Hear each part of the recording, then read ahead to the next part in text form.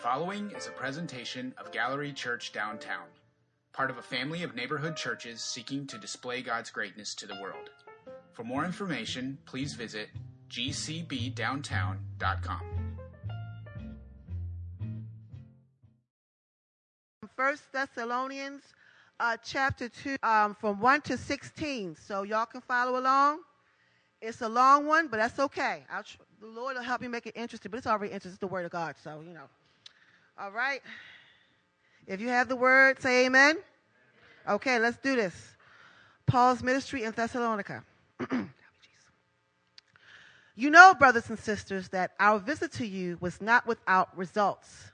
We had previously suffered and had been treated outrageously in Philippi, as you know, but with the help of our God, we dared to tell you his gospel in the face of strong opposition.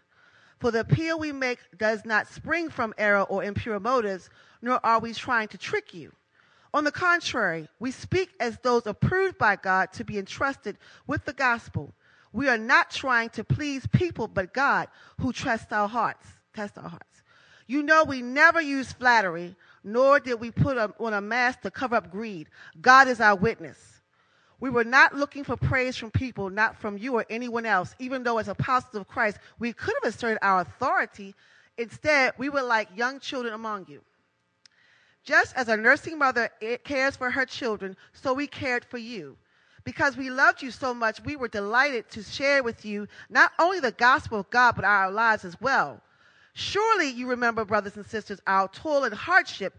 We worked night and day in order not to be burdened to anyone while we preach the gospel of God to you. You are our witnesses, and so is God, of our holy, righteous, and blameless selves. We were among you who believed. I apologize.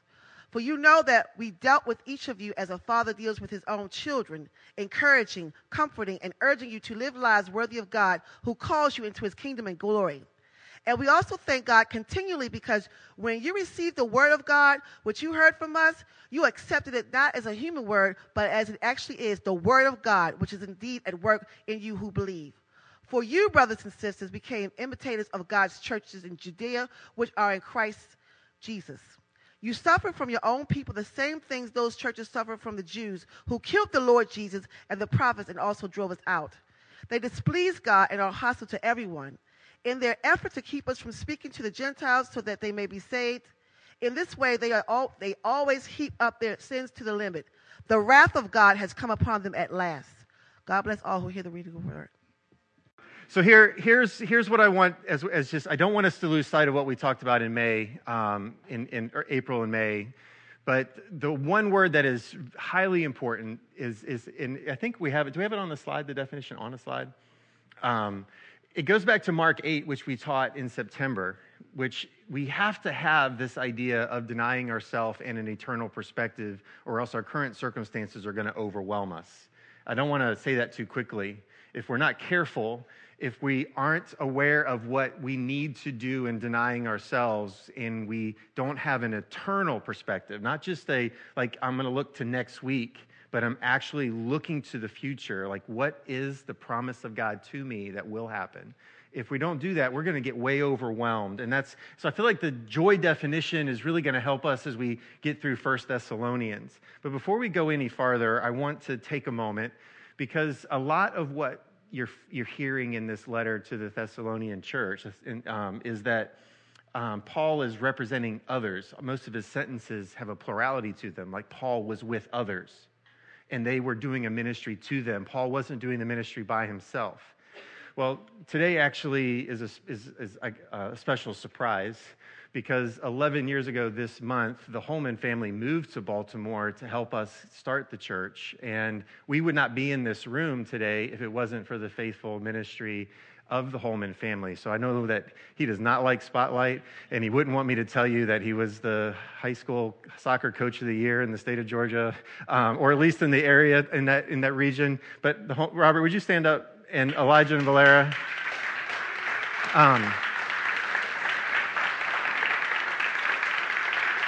I wish that we had the time this morning to go into the full testimony, much like Paul does in this chapter.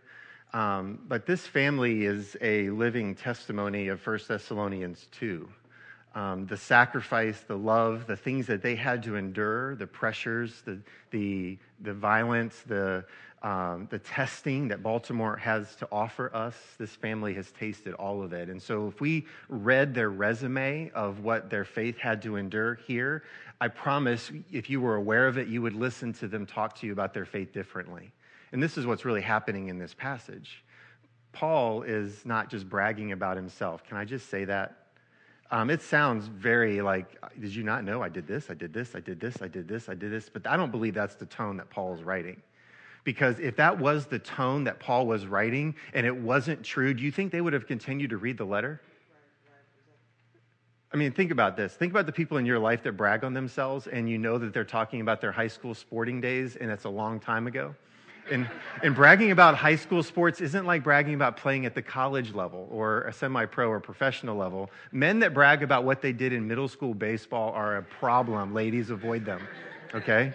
So, but when you've been with somebody that has been through it and you've witnessed that they've been through it, when they come back to you and they share with you what it's like to go through it, you listen differently. It's like they earned it. And so I'm grateful to have Robert, Elijah, and Valera here today. Valera just graduated high school.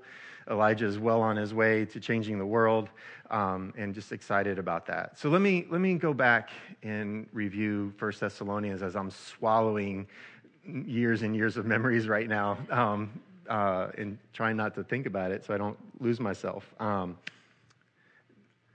This church in Thessalonica did not come to faith by accident. We talked about this last week. It's very important. It wasn't like we're just hearing about the random movement of God from the cross and the empty tomb forward. The story of the letter to the Thessalonian church in the way Paul writes chapter 1 is that God wanted a people in this region to do an incredible work of his spirit and power in this region.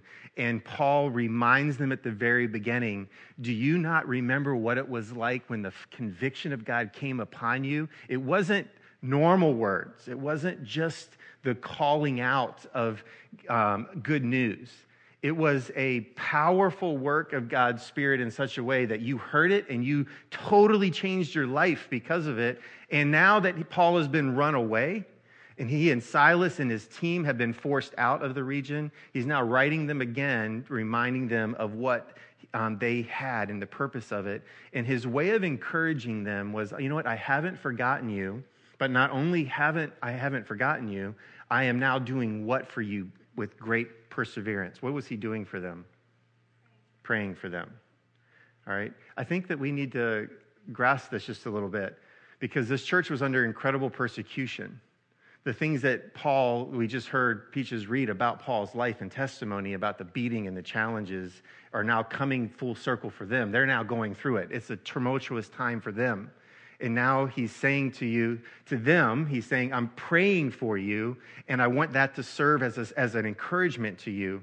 Because he had, in his prayers, it's kind of crazy. It's like Paul is praying and talking at the same time. It's almost like as if he had set a chair for the Lord in their midst. And there's a moment he's talking to the Father, and then he turns to his brothers and sisters, and he comes back. And he does this for 3 chapters. It's like, okay, wait a minute. Now we got to know, who's he talking to? Is he talking to Dad, or is he talking to his siblings? And so here we come back to the fact that he's looking now at his siblings and saying to them, it is amazing to me the endurance of your faith. It is amazing to me the way that you are being diligent and nonstop in your love. And then he's saying, and how you've held on to hope. It sounds a lot like the end of 1 Corinthians 13, how he was encouraging that church. You know, you need to excel at faith, hope, and love, but make sure you excel at love. And so this church, he's saying, you're doing it. Your foundation of faith, hope, and love, you are on it. But he was having to say it to them because they were being tested to give it all up. I want you guys to resonate with that because I have a feeling that some of you in this room are going through a test right now of feeling like that you have to give it all up. And maybe this letter can serve as a reminder to you of how much God loves you even in the midst of the storm. And so let me get to that before I get to my ending, which I almost gave away. So the question last week was, are we displaying the simple signs of life? like our faith, our hope, and our love. When people think about us following Jesus, do they say sentences that say, wow, Ellis has great faith, Ellis excels in love, Ellis has incredible amounts of hope? Would that be something that people would say of you? Because this church, as the way chapter 1 ended, was that they were now waves and waves of people saying, have you not heard about those people in Thessalonica? Have you not heard about those people in Thessalonica? Have you not heard? And this constant conversation is now spreading, almost like pre-social media. There was this wave of information that was going out. And how much do other people talk about us? So let me come back to this. I do believe that Paul is not just bragging on himself too much here. Paul gets a bad rap. Paul, I think, if he was in today's world, would be a hated blogger, but you would love to have dinner with him. Okay, that's the way I view it. It's like anytime he would sit down to type something out in our culture today, you would be like, man, Paul, you're a little bit all up in my face. But then when you're having dinner with him, you'd be like, wow, wait a minute, I like you better in person. I think that's how we would feel about Paul in our culture today. We would love to sit down with Paul and talk to him, but we would not want to get a letter from him. And this is the point of what he's doing here. He's reminding them of what he's been through with him, because he's about ready to have to say some really difficult things to them that are going to be really hard for them to obey if they don't have an agreement that God had done a work in them and he wanted to complete the work in them and he was going to be faithful to complete the work. But if he didn't get their ears like, yes, Paul, we're listening, we would not get through chapters 3, 4, and 5. Because there's some incredibly powerful things that are coming. So my thought as a minister, like Paul is talking about himself. What would it look like for me if I were to write you and was to talk about my life? If we were to describe ourselves like this, would anyone even recognize who we're talking about? So here's, for instance, if I started to just share what my family is doing in Baltimore, but I didn't talk about it in the first person, how far into my story would you be like, who in the world is Ellis even talking about? But Paul was so well known for his faith and what he had endured that the people were tracking with him. And I wonder if for you and I, if you were to talk about your faith, that other people would be like, I didn't know that. I didn't know that you went through all that, or I would have never guessed that you had that type of love for Jesus. But Paul is just resonating with these people. Because I want you guys to know, we're not the only culture that has bad preachers. Can I just say that? We're not the only, this is not the first time in generations where there's been bad people leading churches. This is not the first generation where there's been people that have actually used words about God to make themselves wealthy or to cause a living for themselves or to self-promote or to seek power, have lording authority over people. We're not the first generation. So let's just get past that. In Paul's generation, imagine Paul is a guest preacher in Thessalonica talking about a resurrected Jesus at a time where there were numerous evangelists about different gods showing up to town. Right, he was not the first to be the one showing up and saying, let me talk to you about a new God. And by the way, would you please give, And then who was he meeting with? And they would have been evaluating him. And so when he's writing chapter 2, the people are like, yes, you're faithful. Yes, you're trustworthy. Yes, yes, yes. When we first moved here, and Robert almost could go back and retell this story with me. Even Bob might even remember. There was a lady at Life of Riley's who came up to me when we weren't even a church yet. We were just having dinner, and then eventually we started having dinner and doing like a Bible study in the party room upstairs, and we invited people to come and participate in that. But there were a group of people that didn't want to come. They would always meet me at the door of Life of Riley's. They'd be eating dinner, and they'd say, Ellis, sit down here for a minute. And sometimes they would sarcastically say, pastor or preacher, sit down here. But this one lady said, I know why you came to our neighborhood. And I said, why? She goes, because you want our money. And I'm like, at that point in time, it was just my wife and kids that were giving. And I wasn't really doing it for the money. And we were there, but I had no credibility because at that point in time, it was just the first few times we're meeting people. But it wasn't until my daughter was playing in the playground with kids after school and a drug needle got stuck in her finger. And I carried her from my house in Butchers Hill all the way to the ER at Hopkins, which is not, sounds like a long ways, but when you're out of shape like me, 3 or 4 blocks is a long ways. But I carried her in my arms there, and in the process of that, word started spreading through the neighborhood. And from that point forward, every time I walked in, people weren't criticizing me anymore. They were like, "What? We don't want you to move. Are you leaving? When are you leaving the neighborhood?" Conversation shifted because they watched me go through a trouble. They watched how my family loved. I promise you, for 3 days, and Robert can give you testimony of this, my family closed the blinds to our house, and for 3 days we didn't come out. We prayed like, "God, where did you take us? What are we doing here? Why are we in Baltimore? Why could I not have been invited to like West Palm Beach?" There could have been other places where the church could thrive, Lord. Why Baltimore? Why here? Why Butchers Hill? Why Hopkins Community? Why this? And we did for 3 days. It was all God. God was like, "Man, I'm tired of the whining." The whining. Did you hear that? And so it was just it was one why after another why after another why. And we just did that. But eventually on the 3rd day, we raised our blinds, we stepped outside, and we just said, "Okay, Lord, we know that you gave up much for our salvation. Our family's willing to give up much for the salvation of others." And we kept moving forward with others that were also sacrificing. And what we need in our life is what I believe Paul is saying here, is that we have got to have words and actions that line up.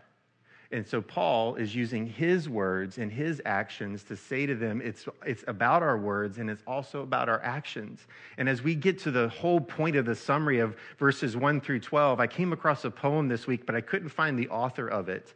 So I'm going to say it and not give credit. I'm just going to say unknown, but I had it placed on a slide for you. So here's the poetry. It says, "I'd rather see a sermon than hear one any day. I'd rather one would walk with me than merely show the way. The eye's a better pupil, more willing than the ear. Fine counsel is confusing, but examples are always clear." And this is what I believe is what Paul is saying. And the poetry of this chapter, I believe, is a reflection of what Paul is saying to the church in Thessalonica. They were seeing him. He was like imitation, like the word imitator is in here. And you can't, it's like this. For those of you that follow me on social media this week, I posted a picture of my hand on a book as another man I was talking to's hand on a book. And then you see this little boy's hand slide in and put his hand on the book. And the entire time I was talking to this man, and the child was circling the table, but eventually sat at the table, climbed up in a chair next to his dad. And anytime his dad would rub his hands on the table to talk, because some men, when they're getting passionate, they have to use their hands to talk. I think women do it too, but I don't want to give an example about women and then pay for it through email this week. But men talk with their hands, and so every time he would make a circle on the table, his son would make a circle on the table, and every time he would tap the table, his son would tap the table louder and more often. But he just kept making, every time he would see his dad talk, he would make noises and try to talk, and then eventually we were looking at an illustration in a book, and he saw his dad in our hands, and he wanted to imitate it, and so he had no idea what he was putting his hands on. He just wanted to imitate what he saw 2 men doing around the table. And if I can say this to the church, that's what the community's desperate for. They're tired of our words. They want to imitate us. But right now, are we worth imitating? Are the things that we're doing worth imitating? Are the things that I do with my wife worth imitating? Are the things I do with my kids worth imitating? Are the things I do with my neighbors worth imitating? Are the things that we do with each other worth imitating? This is what I believe Paul is getting at here in 1 Thessalonians 2. And then at the very end, it's a solemn and serious passage. I haven't been out in the mountains too much. I have to admit, many of you have been hiking recently, and I'm jealous. I would love to go on a hike with you, but I don't want to do the ones that are like this, okay?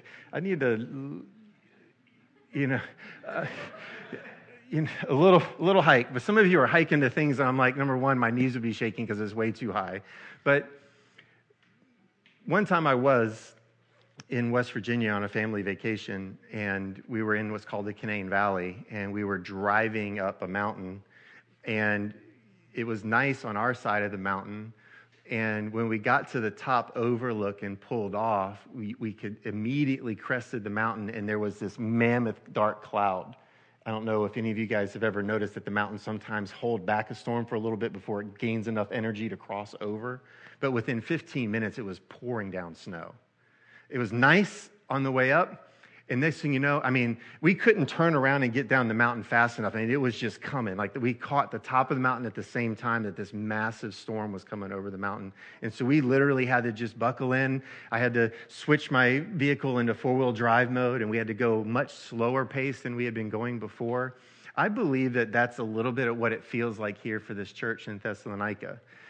They had Paul for 3 weeks, and numbers and numbers and numbers and numbers of Jews and Gentiles were coming to faith. And they were like, wow, this is amazing. We now have peace in our hearts because of Jesus. But then they got to this epic peak of like, yes, this is great. And they looked, and there's this dark cloud immediately in front of them. No chance to get out of the way before trouble after trouble after trouble after trouble after trouble just kept coming, so much so that their leaders were rushed out. They were left leaderless, in trouble. And then their leader is now writing them a letter back saying, I know I left you in the middle of a storm. And I love the encouragement here at the very end, because what I believe he's doing here in a powerful way speaks volumes to all of us that are in trouble. If you are in trouble, this passage should encourage you that the Lord doesn't leave you in trouble. Psalms chapter 34, even the Jewish people had roots in the truth that even though we believe God, we fear God, and we exalt his name together, and we've tasted and seen that God is good, when troubles come, which they do, Psalms 34 ends with, God will get you through. The problem is that you and I many times have a hope that he'll get us through. Well, we excel at loving each other, but we don't have faith to look into a dark cloud. And as soon as we bump up against something terrible or hard or difficult that literally does break you and get you down to your knees, you're like, it must not be true. Even though you've tasted that it's true, even though you've experienced the love of God, if we're not continually protecting the foundation of our faith, when the storms come, we're in trouble. Why do you think Jesus ended the Sermon on the Mount with a parable about feet being placed on rock and not sand? Because the storms are going to come, and if our feet aren't firmly planted on a rock, we're going to be in real trouble. But the trouble doesn't mean that something's gone bad or terribly wrong with God's plan. That's a foundational stone of our faith. Just because you and I face illnesses or poverty or troubles in relationships or whatever it might be, isn't a statement that God's plan is failing. It is what I believe, what Paul was saying, and we're going to hear more of in the coming chapters, that we are sharing in the suffering of Christ, but we are truly going to be vindicated like Christ. Right? Could you imagine the power and the joy of that first breath that Christ breathed in the tomb? We don't think about that very often. But whatever was happening with Jesus after the crucifixion, God wasn't done yet. And he did it. It was completed when Christ came up out of the tomb. And there was this, he had a body that could go through walls. He could be walking down the Emmaus Road and have dinner with somebody and immediately be back in Jerusalem. I mean, he was the inventor of beam me up. Like, it's just crazy what he was able to do with his resurrected body and the power in which he was able to teach and move in people's hearts so they were stirred. But that first breath that Jesus breathed coming back up, I think we downplay it because we're like, oh yeah, he's the Son of God. No, he was our example in flesh as the Son of God. And everything that happened to Jesus is going to happen to us. We are going to experience a resurrection. There is going to be new life. There is going to be a freedom from the brokenness that has attacked our bodies. And that is a promise to all of us who believe. And Paul is saying to this church, I know that it's hard. Your faith is being tested, but God will vindicate us in his time. And he uses some powerful illustrations. And if we were Jewish, I wouldn't have to explain any of it. It would immediately come to you. But he goes back to 3 sections in Jewish teachings where it was very, very recent. He's talking to them about the persecution of the church in Jerusalem by other Jews and Romans, because he's like, look, I'm here because they didn't want the Gentiles to know about Jesus, and we were being persecuted by the church as well as by Rome, and that was very present. Then he goes back and says that, well, they were the ones that crucified Jesus. And then he goes back and says, oh, by the way, the tradition has been anytime a prophet would speak, they would reject the prophet. And then he talks about their sins were built up and then God's wrath. And that has been many ways, I think, mispreached and misspoken in a lot of ways that doesn't make good sense of Old Testament teaching in the light of the New Testament. But this is what I want you guys to understand. God will make things right one day. Amen. He will. And if you are not in the right, you're going to have to deal with that. That's a fact.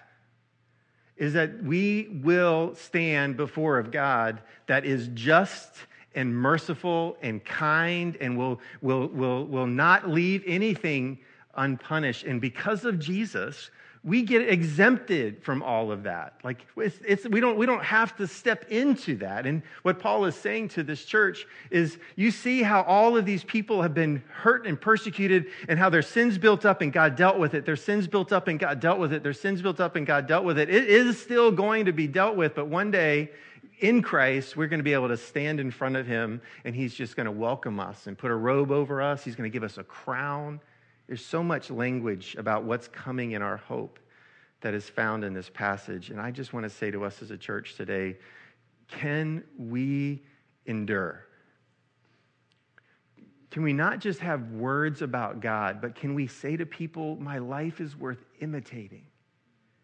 My life is worth imitating. That's the level at which Paul wanted the Thessalonica church to excel. He didn't want them to just know about Jesus. He wanted to create people that were worth imitating. And he was saying to them, you're imitating me, so now let other people now imitate you. Let's pray. Father, in Jesus' name, I just ask that your Spirit would just confirm what's true in our hearts, like you did in Thessalonica, in this Thessalonica region, Lord. And Father, would you strengthen our faith? Would you give us the endurance for that? Father, would you continue to help us to keep our eyes eternally focused on the hope? Lord, you are going to vindicate us. And it's in our suffering like Christ that you're doing a mighty work in this world. Father, would you help us to be able to put the pieces together this summer in the story of this church so that our church can be a church worth imitating. Father, we want to be an example to others of what being like Christ looks like in our world today. And so, Father, would you continue to help us with that? Father, we want to press towards you. We don't want anything to discourage us. But, Father, for those this morning that are weary, would you give them strength? For those that are confused, would you give them clarity? For those that feel like they're in a dry and desert land, would you please bring them fresh water? Father, for those that are sick, would you please bring healing?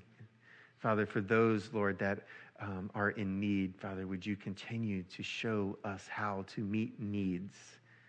And would you meet those needs, Lord? And we pray this in Jesus' name. Amen. Guys, we're going to respond like we normally do at this time. So if you're a guest of ours, we always have the Lord's table at the end of our gathering as a form of response. But I don't want us to just get caught in the ritual of our response. We have people that can pray for you. If you are in need, you can be prayed over. If you want to give your life to Christ, there are people here that will be happy to pray with you and encourage you in that. But the rest of us, let's come to the table and remind each other of the great love of God. Let's come to the table and look each other in the face and use it as today. Let the mentality of saying his body was broken and this is his cup that was poured out for the forgiveness of our sins as our way of saying to one another, let's be worth imitating.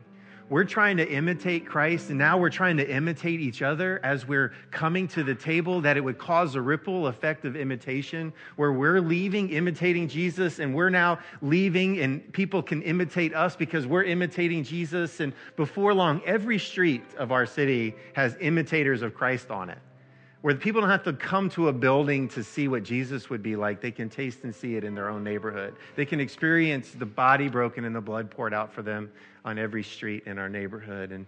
And others of you, I just want to encourage you, one of the faithful ways that we can respond is through joyous giving. This is also a time where you can go to the offering box and leave an offering, or go give through the app if you are technologically savvy and you want to do that. But this is a way for us to respond through giving as well. So would you stand? We're going to do 2 songs that are going to close out our time together this morning.